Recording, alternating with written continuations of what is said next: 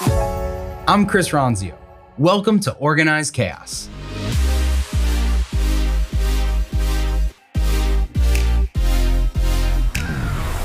Welcome to Organized Chaos. Take a page out of other business leaders' playbooks and get candid advice from Chris Ronzio. People, processes, productivity, and how to organize your life around it all.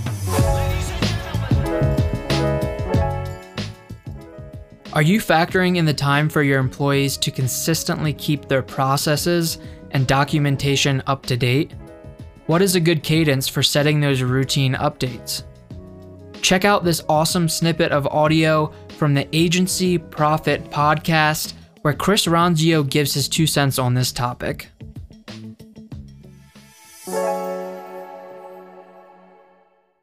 The question that I think a lot of people have around this is maybe they've spent some time investing in processes, but the team's not really jiving with the process, or it's not quite getting followed the way that they want it to. What are some of the keys to actually getting the team bought in and implementing these processes and maintaining them over time? Well, if it's not getting followed, then you might have an accountability problem. So a lot of people that put things on like a wiki or an intranet, there's no closed loop to say that they've seen it. It's there. You can look for something, but there's no accountability that you've actually gone through it. So as part of why we created our system the way that we did, so that you're grouping things by role in the business, you're assigning them to people, and then as they go through it, it tracks the time and date stamp of the version that they've seen. And if you update something, it makes everybody go through the newest version if that's what you want.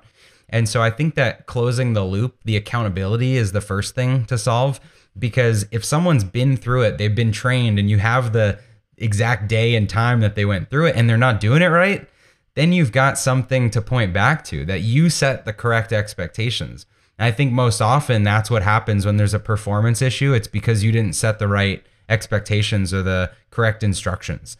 And so if you've solved that problem and that's not it, it's just that they're outdated, then the next problem is every process has to have an owner. So every area of your business has someone that is that's responsible for it or has ownership over it.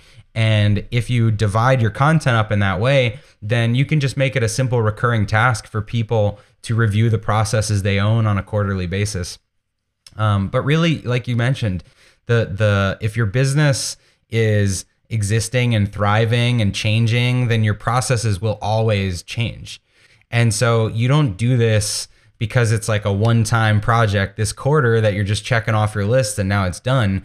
You really have to have this like playbook culture where you are putting your best practices as they exist today, but then you're encouraging everyone to, each time they change something or do something a little different, don't forget to update the system. And one of the things I want to call out here is, especially in the agency world, I think we're notorious for engineering our calendars or engineering people's jobs to not leave room for this. But we have to engineer the cadences in the business around understanding that our team is going to need time to go and watch the newest version of the training. We can't just constantly be cracking the whip to say, you got to get billable hours, because that's always going to trump this other stuff. And you're actually not putting them in a position where it's likely that they're going to be able to be successful. Yeah. And I would challenge everyone listening to figure out what capacity do their people need to be at their billable rate in order to be profitable for the business.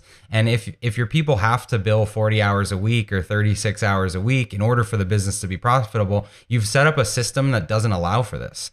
So if you're profitable based on 32 hours a week or whatever it is, then you've got that capacity to do this kind of stuff. So that's kind of a reality check for everyone to say, how much do we need to bill? Are our systems efficient enough for us to do the work we need to do and get paid what we need to make so we have time for this? Because if you don't have time for this, it'll always get put on the back burner. So last but not least, we've touched on this, but keeping the processes up to date. Obviously, there's a lot of forces inside the business that can help us do this organically. But what is the key? What is the right cadence really that we should be trying to bake into the business to make sure that this stuff stays relevant and stays current with how we're doing things?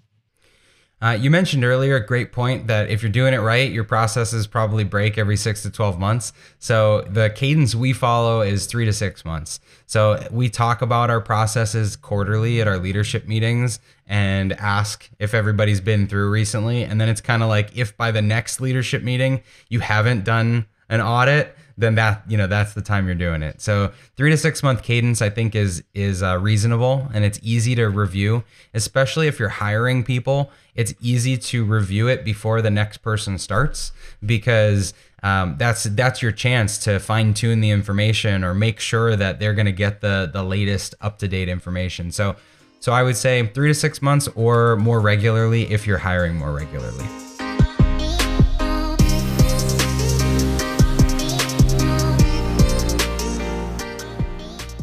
Hey, thanks for listening to Organized Chaos. If you liked this episode, be sure to subscribe and leave a review, or share it with anyone in your network that you think could use this information. If you want to connect with me personally, please text me 480-531-8411, or connect with me anywhere on social at Chris Ronzio. Or you can connect with Trainual at Trainual, just like a training manual. See you next time.